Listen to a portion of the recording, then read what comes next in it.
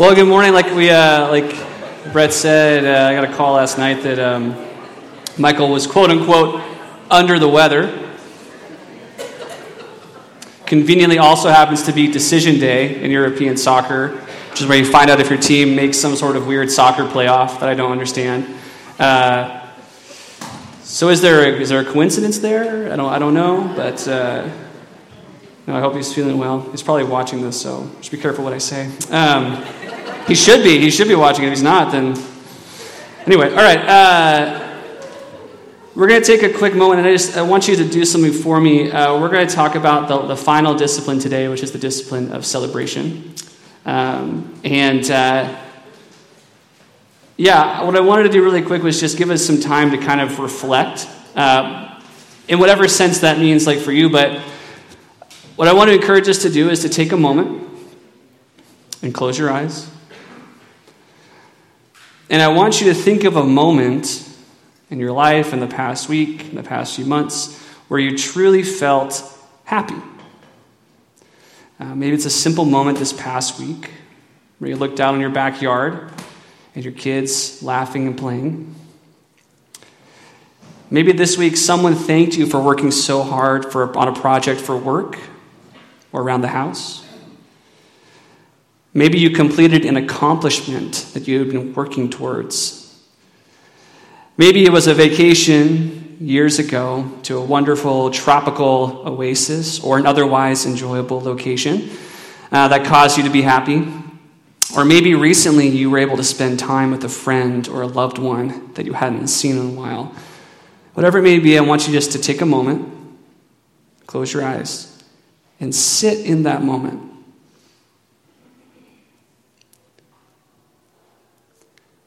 And I want you to remember the details.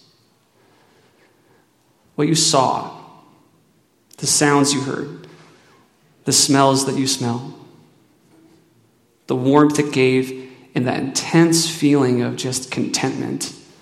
That if this is where life ends, you're okay with that. Okay, open your eyes. I didn't look, so I don't know if anybody actually did this, so that's fine. Emotions are powerful things.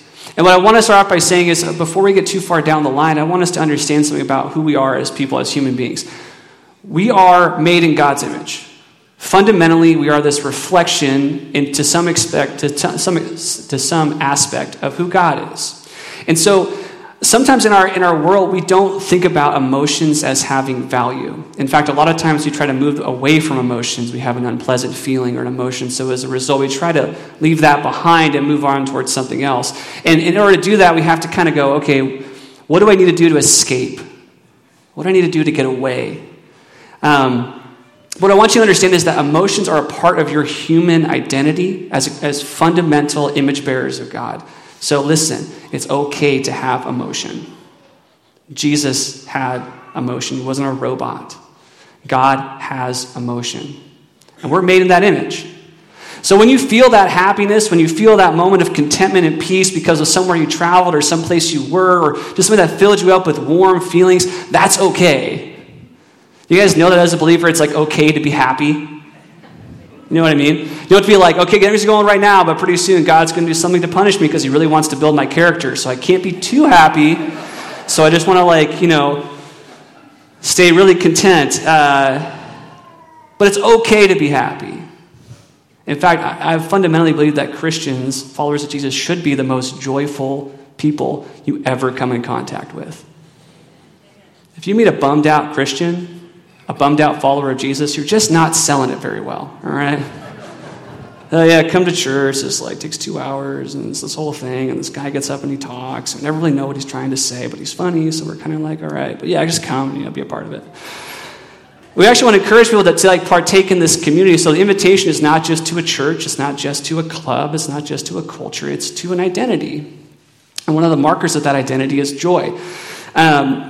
And so we've been walking through the spiritual disciplines, and we've been talking about the three aspects of the disciplines: the inward prayer, fasting, study, meditation; outward submission, service, solitude, simplicity; and now the final, the 12th confession, worship, guidance, and celebration. So good news and bad news to everybody. The good news is it's the final discipline. The bad news is it's the final discipline. I don't know. Can we do that one more time, except this time when I say it's the final discipline, you guys all go, oh, and then we'll cut it when we do the podcast for it. So, bad news is it's the final discipline. I know. It's so sad. And I don't know where you ended up with the disciplines. I thought about showing Bartolo Colon hitting a home run again just so we can have that perspective of like joyful exuberance. But I want us to understand that like where you're at as a leadership team, we just want to thank you. We know it's kind of an odd, it isn't something that every church does, to go through spiritual disciplines and follow a book and kind of track with that. And so if you've taken the time to, in your life, practice the disciplines and try it out, good for you. Good for you. Like it's totally up to you the extent to which you want to travel into the disciplines.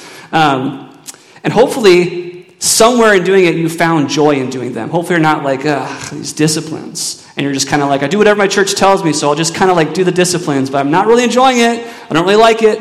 I don't want to serve. That's a whole thing that I can't unpack right now, but hopefully you're enjoying it. Hopefully you're finding victory. There's nothing like taking on a challenge that's totally contrary to what the world is doing, and then like seeing the success from it and going, wow, like this has been really great. And so I hope it's been good for you. And so we just want to let you know that we love you and we thank you. And we don't want the disciplines to be like these things that we do out of just kind of like mindless observation. We hope that it's intentional. We hope that it's rewarding for you. And we hope that it's been good. We hope that you've learned a lot by doing it. Because I know I have personally in taking it on. And I hope that as we go on through the different sermon series we embrace in the next few years, we can reference back to these disciplines as application for sermons and practices. So, okay, the final discipline. Here's what we're going to do today. One, we're going to define celebration and what the discipline of celebration is. And we're going to see different quotes from Dallas Willard and from Richard Foster. We're going to talk about why we need celebration, like how is celebration, why is it necessary? And then three, what do we celebrate? When we talk about celebrating and rejoicing, what does that mean? And what do we do with that? And then finally, how do we celebrate? And I'm like so excited for that because I like have no idea what to tell you. So we'll just see what happens when we get there. Part one, here we go. Celebration as a discipline of celebration. Here's what the word celebration means. The action of marking one's pleasure at an important event or occasion by engaging in enjoyable, a typically social activity. That's from the actual dictionary. So as a discipline, Dallas Willard says this about celebration. We engage in celebration when we enjoy ourselves, our life, our world, in conjunction with our faith and confidence in God's greatness, beauty, and goodness. Okay? For a long time, people have viewed, like when we talked about the world, we categorized it as purely an evil thing. And to an extent, the world is like a moniker for evil. Okay? But God created the world. So in and of itself, the created purpose of the world is not an evil thing. That means you can enjoy things in the world. Okay?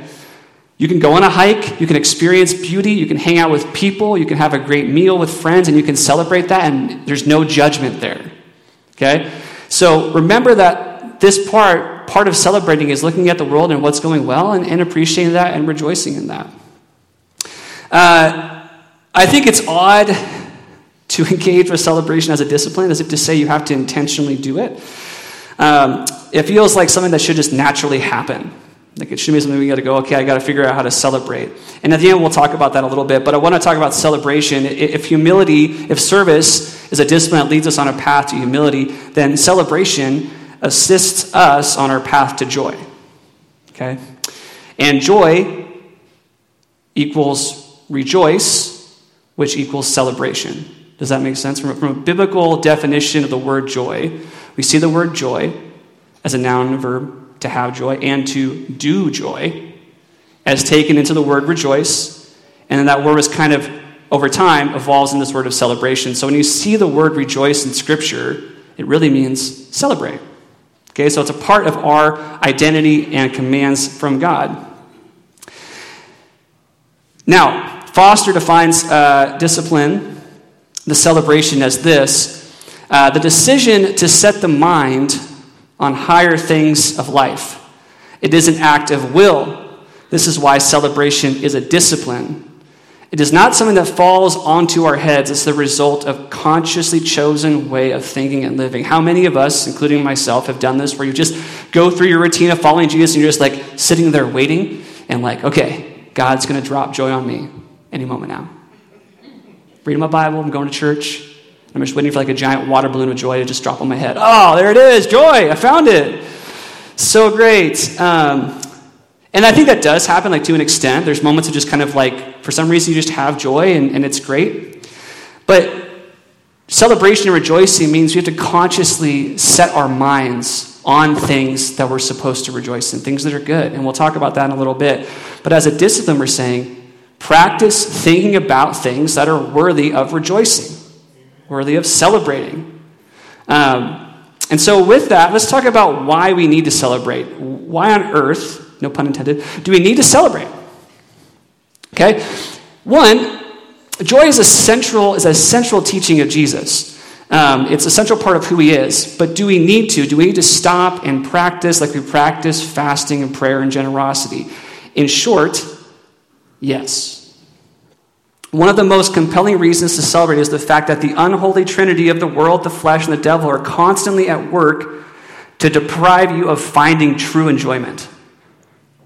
All the while, they're manipulating us to tell us that we can only find joy in certain things.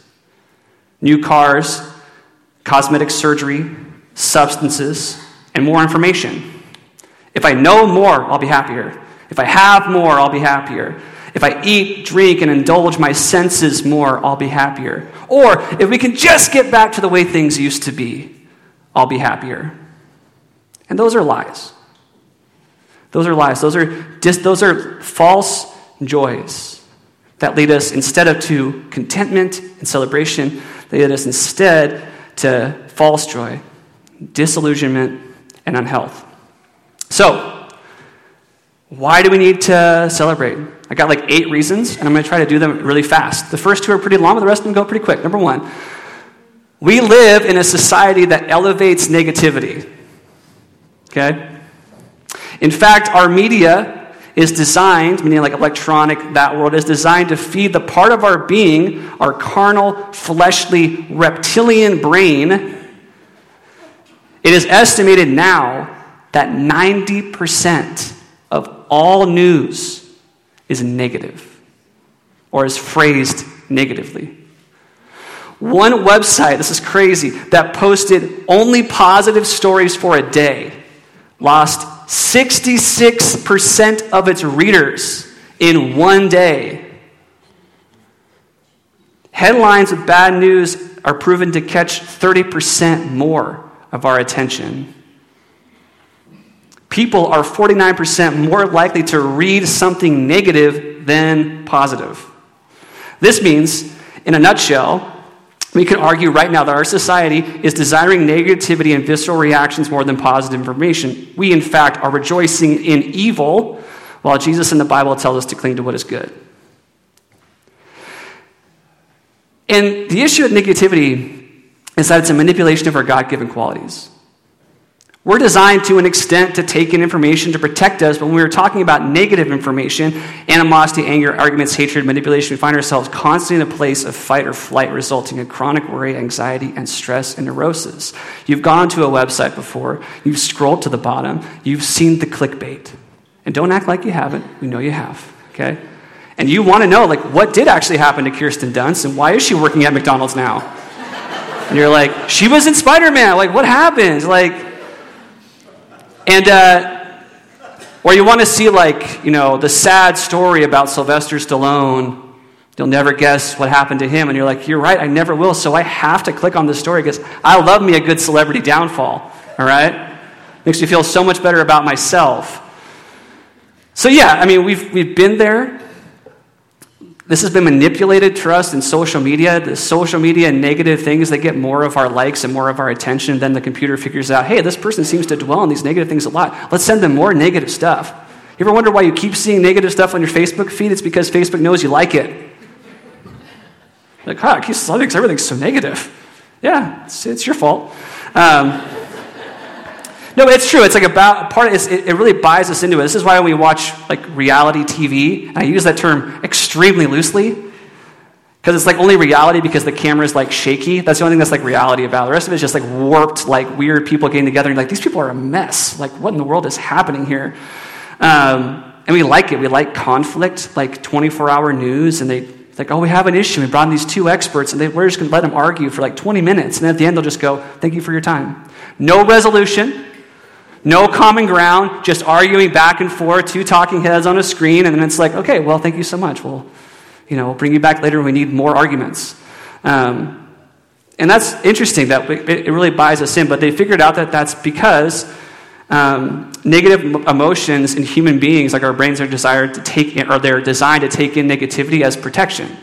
So, something happens and it warns you about it, and so you go to a fight or flight response, and that's okay, that's natural. So you go in that place of protection and preservation. Totally normal, totally fair. However, if you stay there and you never leave it, then it results in chronic anxiety, worry, and fear. And so you have to keep going back to that. So that, like, manipulation that happens to us, the world elevates that negativity. Next, here's a good one. Wealth and joy don't correlate.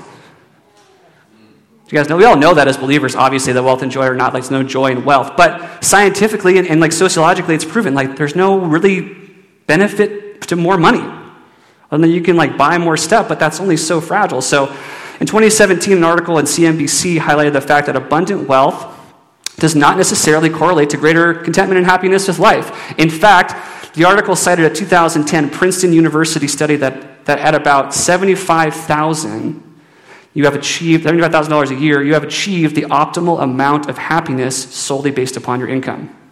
I mean, if you make any more than that, they really didn't see that any people are any more happier that made more than that. Okay? Below that, yeah, there was a correlation. I mean, when you're living like hand to mouth, you don't have the funds to cover your basic needs, that's going to affect your happiness. But at $75,000, so that's kind of the magic number. That's where we see that makes the greatest impact on somebody's happiness financially from a financial standpoint. The same article quotes a guy you may know. His name is Warren Buffett.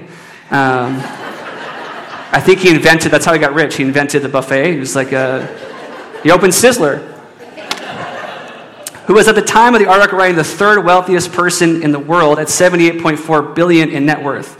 He states that he could in fact live on much less and be, quote unquote, in his own words, content. He says, I'm already happy.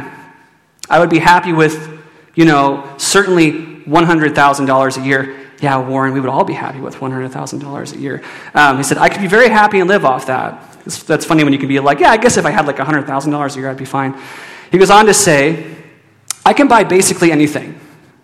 And famously, he lives in the same house he bought in 1958, and he says regarding this, if I could spend $100 million on a house that was guaranteed to make me happier, I would do it. But for me, that's the happiest house in the world. And it is because it has memories, and people come back to it, that sort of thing. Isn't that crazy? It's like, yeah, if you could tell me that buying a $100 million house is for sure going to make me happier, I would do it. But I like my house because of the memories and the things that go with it. So there's no correlation between those two things. Wealth does not mean having more, and having more money does not mean you have more joy. In fact, they found that as the world has gotten wealthier, younger people have gotten sadder. So how can that be the case? Well, it's almost like money is not meant to give us contentment. It's almost like status is not supposed to be our end-all, be-all. But positive memories, moments, and joy with people you love, that creates joy. 3, celebration helps us not take ourselves too seriously. Foster just cuts to the core of this, and he says, it's an occupational hazard of devout people to be stuffy bores. This should not be. Of all people, we should be the most free, alive, and interesting. It is healing and refreshing to cultivate a wide appreciation for life. Our spirit can come with straining after God, just as our body can become weary with overwork. Celebration helps us relax and enjoy the good things of earth. You need to laugh at yourself. Okay? And as a middle school teacher, the first thing I tell you is don't take yourself too seriously. And you say it in every single interview. They go, what's your key to being a middle school? I just don't take myself too seriously. All right? And that's important because you have to laugh at yourself. You have to recognize when you do something dumb and funny and not get super bent out of shape when that happens. Being able to take yourself too seriously is kind of an occupational hazard of following Jesus, just straining after God so much that you're like, I just got to keep serving. I just got to keep reading. I just got to keep doing this because it's so good. And it's like, what you need to do is actually stop, celebrate, move forward. Another great quote from Foster, number 4, celebration helps prevent spiritual matters, like the disciplines, from becoming, in his own words, he wrote the book about disciplines, soul-killing legalism. That's an intense word. Here's the deal. Just like anything else, when you're asked to do something and you do it just as a robot, like with no desire behind it, with no joy in it, it's just soul-crushing. All right? Celebration is a central part of all the disciplines, Foster says. Without a joyful spirit of festivity, the disciplines become dull, death-breathing tools in the hands of modern Pharisees. Every discipline should be characterized by carefree gaiety, and a sense of thanksgiving. It's weird, as I did more fasting on Mondays, for the first few times I did it, it was really arduous. It was like, okay, Monday's coming around, I'm like, okay, I'm not going to eat anything for 24 hours, and it's kind of like, okay, it's trying to get through it. But the crazy thing is, as I've done it, I start to look forward to it. I'm like, oh, Monday's fast day. I'm not going to eat for 24 hours. I'm just going to kind of be in God's presence throughout the day with my middle schoolers and do it. I'm like, this is really cool. I'm really going to enjoy this. And so it's weird because it doesn't feel like that would match, but it does, and it keeps you wanting to go back to it. And this one from a sociologist says, joy moves us from prioritizing ourselves to prioritizing the community. And George, I think his name is Valiant. I can't remember how to say his name, but he's a sociological researcher from Harvard. He says human evolution, or he says mammalian evolution, has hardwired the brain. Listen, this is a secular guy. This guy does not follow Jesus. This is what he says about the brain. He says, has hardwired the brain for spiritual experience. Spiritual experience means your brain is actually hardwired for a spiritual experience. And the most dramatic spiritual experience is joy. From a scientific, sociological perspective, the greatest spiritual experience that human beings can achieve is joy. And negative emotions are developed in lower animals than humans. But in humans, as in all mammals, there's this limbic system that contains all of these different positive emotions and spirituality. Valiant says that negative emotions help us to survive individually. Protection. They help us to take care of ourselves and our family and our loved ones.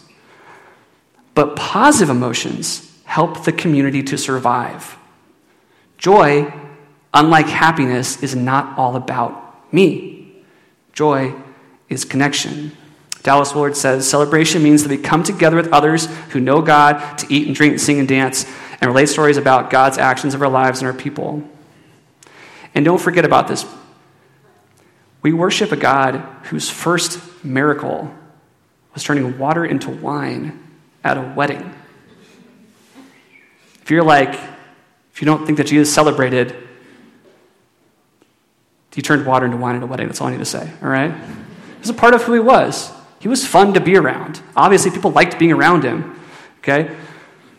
6, joy is good for our health. There's many studies that talk about this, but there's a connection between our parasympathetic nervous system and our body and our body's desire for rest. Meaning the more joy we experience, the more deeply we rest.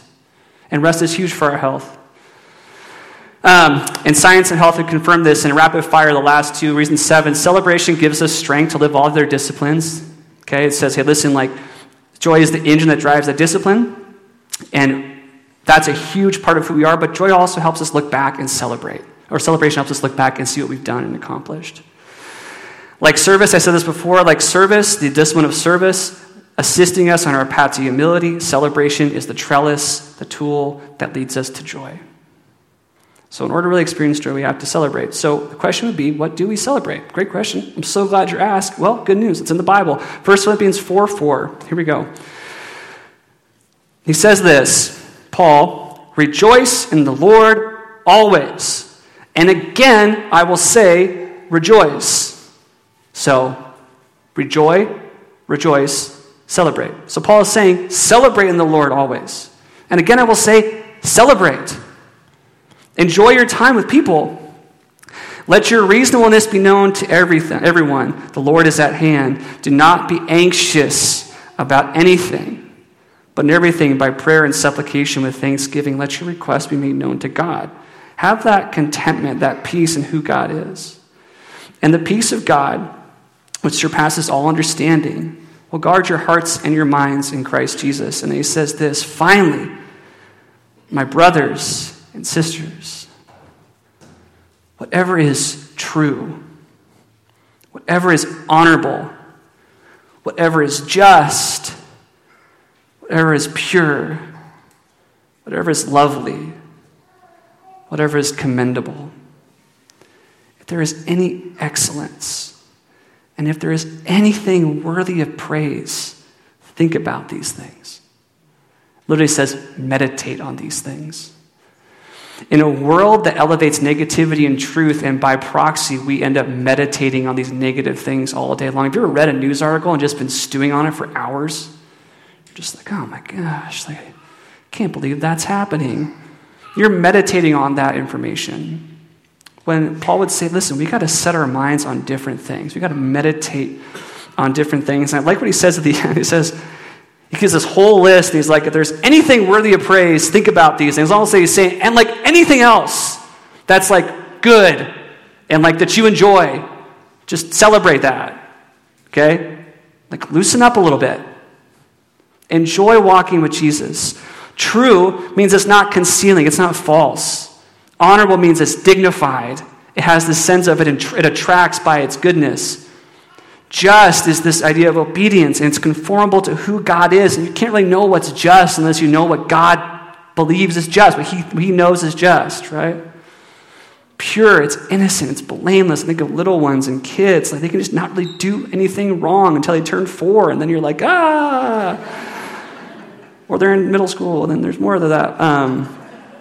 Lovely, dear to you, close to you, well spoken of, commendable, praiseworthy, excellence. It's virtuous.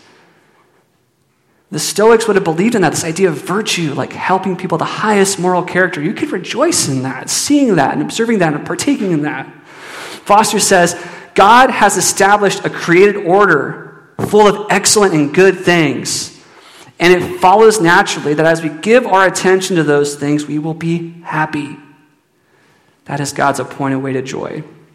If we fill our lives with simple good things and constantly thank God for them, we will be joyful. That means full of joy. Just set our mind on that stuff. We meditate on those things. It says the end result of that is an exuberance, a joy that goes from your feet to the top of your head that you just can't help but exude this. And I think to tell you how to celebrate it, I don't know if I could truly tell you how to, because it's kind of up to you. What brings joy to your life? Me and my wife are a little bit different. This is going to sound really weird when I say this, but my wife loves being around her family. And for her, just being with her parents and her grandmothers and her cousins is so life-giving to her. I didn't grow up with a very connected, extended family, so that's not really a place where I find a lot of joy. But she does. So for her, you want to ask her what's going to bring joy to your life? A walk outside, a run by herself, going to Fred Meyer without the kids, going and being with her family. That to her brings her joy. To me, being able to go for a run, to run around, to go and grab a beer with one of my friends, my close friends, and joke around and smile, that brings me joy. And that's okay. Some of the times, from week to week, we'll get a bunch of the guys together and we'll go down to Initiative, the brewery down the street that used to be a bank, and we get beers, and we play trivia. And we don't win very often. We have won a couple times, okay, no big deal.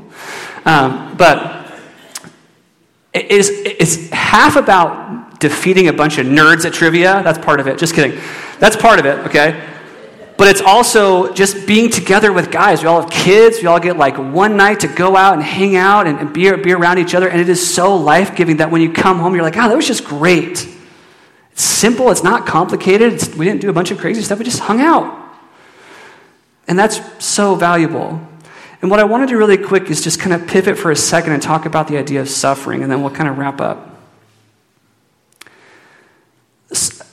a lot of, I think, really well-meaning, loving people will come to people who are in crisis or going through a really tough season and try to convince them to celebrate.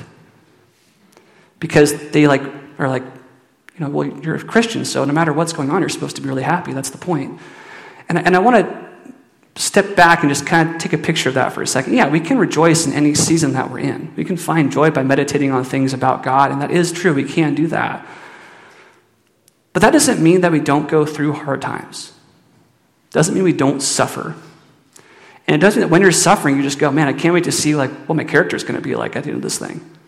I'm just so excited. Oh, great, my family member is sick and in peril and ill, and I can't wait to see how this helps me go closer with God. I think that that's weird, to be honest. And I think it's kind of contrary to what Jesus would ask us to do. Because he asks us to be in the moment. Yeah, it's hard. You cry for two reasons: grief or joy. Or if you hit your shin on a table also. But also if you experience those intense emotions, grief and joy are really intense emotions, it can cause you to be joyful. When I proposed to my wife, I cried. It wasn't out of grief. It was out of joy. Okay?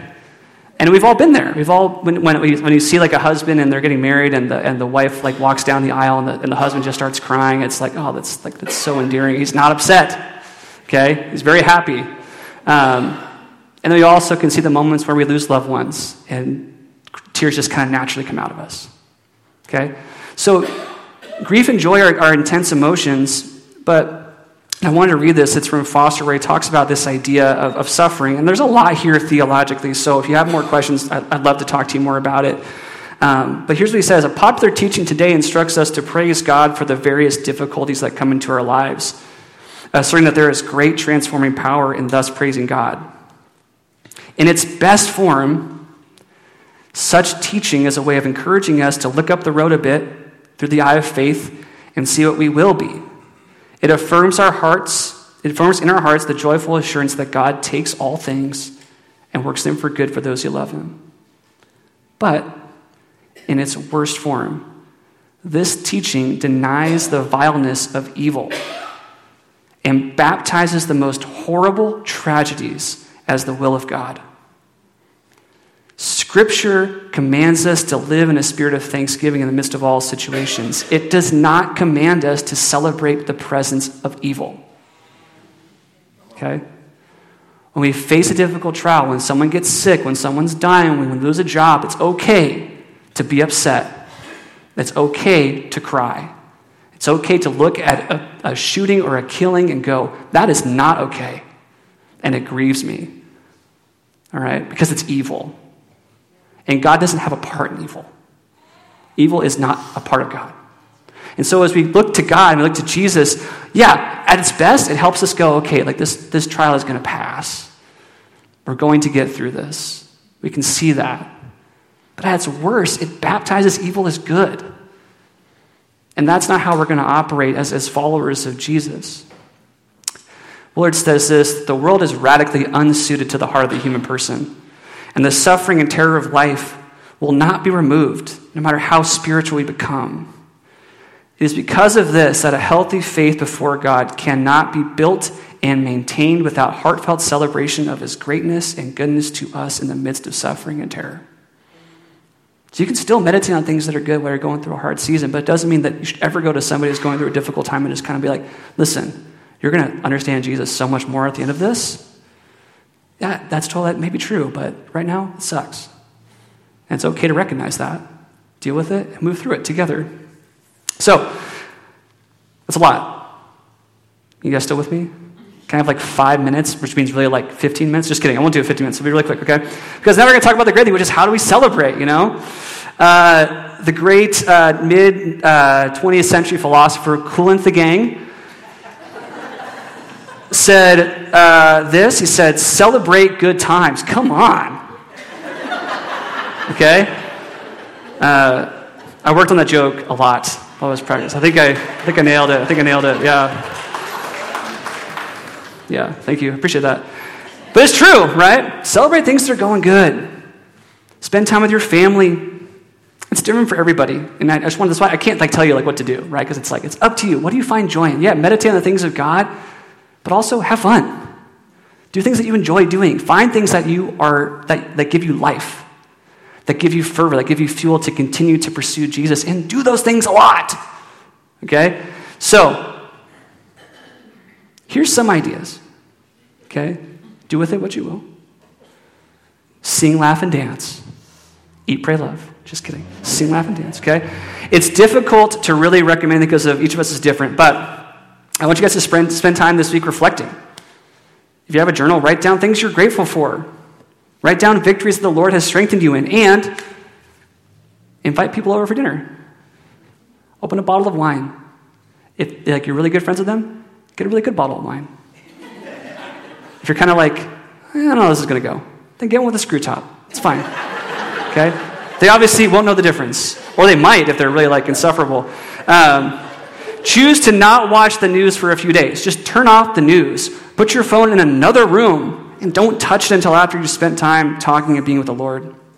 Silence or delete those news apps. News apps, which means Facebook. Get rid of it. Okay? Delete those news apps that are really just social media accounts that are monetizing your propensity towards negativity. Choose not to partake in gossip in the workplace. Instead, compliment your coworkers that give you joy.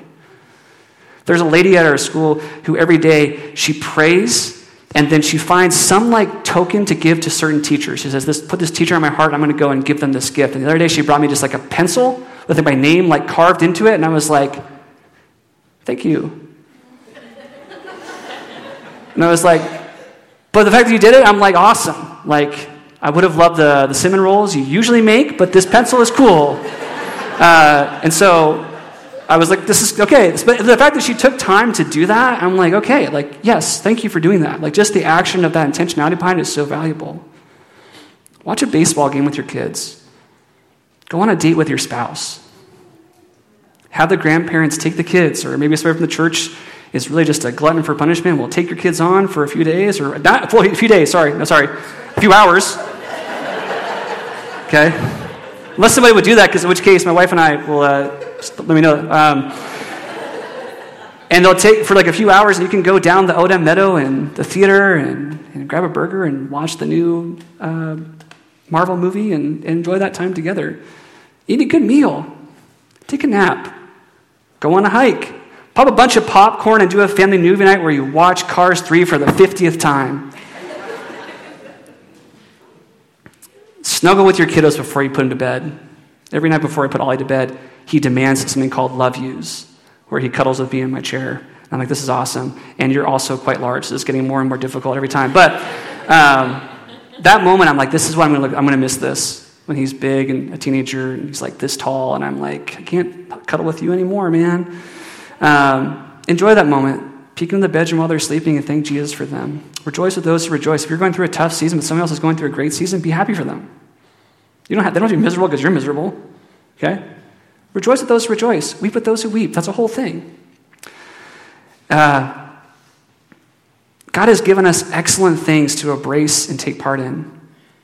Eat and drink to the glory of God. Don't indulge. Obviously, I'm not saying go and if you're going to go hang out with friends, you don't need to go and get just sideways because you're rejoicing in God, okay? I'm not asking for that. I'm not endorsing that. But I'm saying it's okay to go out and grab a beer with your friends and joke around and have a good time. That's part of the kingdom of God. That's what we're going to be doing for eternity, is rejoicing and being happy with our friends and family. So if the kingdom of God is God's kingdom coming to earth, then it would make sense that we go out and hang out with friends that love Jesus. We can have fun. And I love one last thing. How many of you have read Screwtape Letters or know about Screwtape Letters? Okay.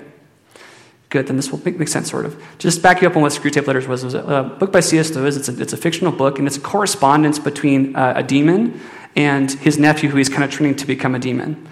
And the whole point is his narrative is basically, how can this younger demon, Wormwood, is trying to take a guy and pull him away from Jesus. And so it kind of highlights the subversive ways that demons and the devil tries to convince us to not follow Jesus in really subtle ways. It's not the big things, it's more of the subtle ways.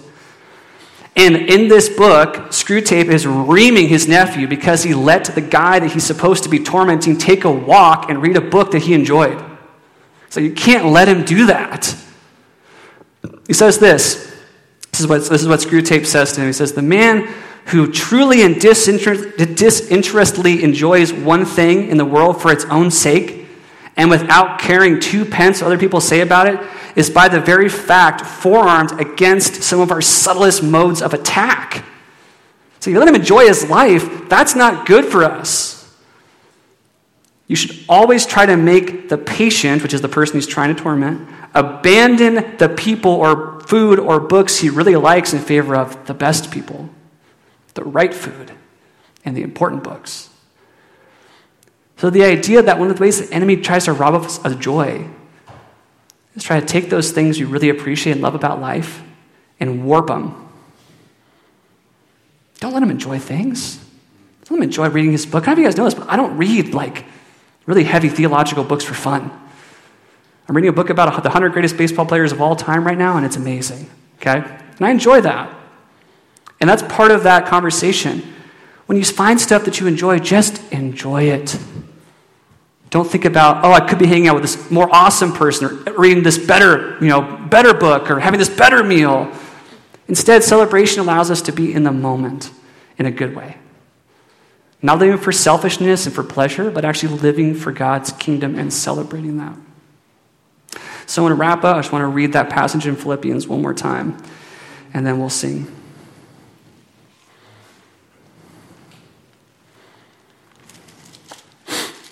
Philippians 4. Finally, brothers, whatever is true, whatever is honorable, whatever is just, whatever is pure, whatever is lovely, whatever is commendable, if there is any excellence, and if there is anything worthy of praise, think about these things. That's my encouragement for you this week. Spend time meditating on things that are worth meditating on. And celebrate with the people you love. Have somebody over for dinner, party, hang out. Let the kids are in that room. They get kids over for dinner, and then it's like they're all in one room together, like all the kids are. Like it's a really small room. You just hear stuff like fly in and break in. You're just like,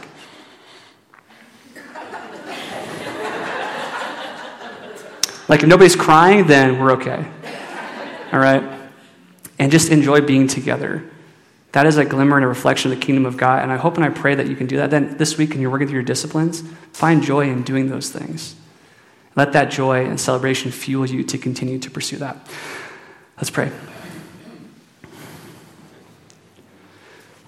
Jesus, thank you for our time together. Thank you for your goodness in our life. Thank you for loving us. Thank you for caring for us. Thank you for giving us things like celebration that we can rejoice in and exist in. It's a part of who you are. Thank you for showing us what it means to celebrate. Bless us with the knowledge of your truth this week.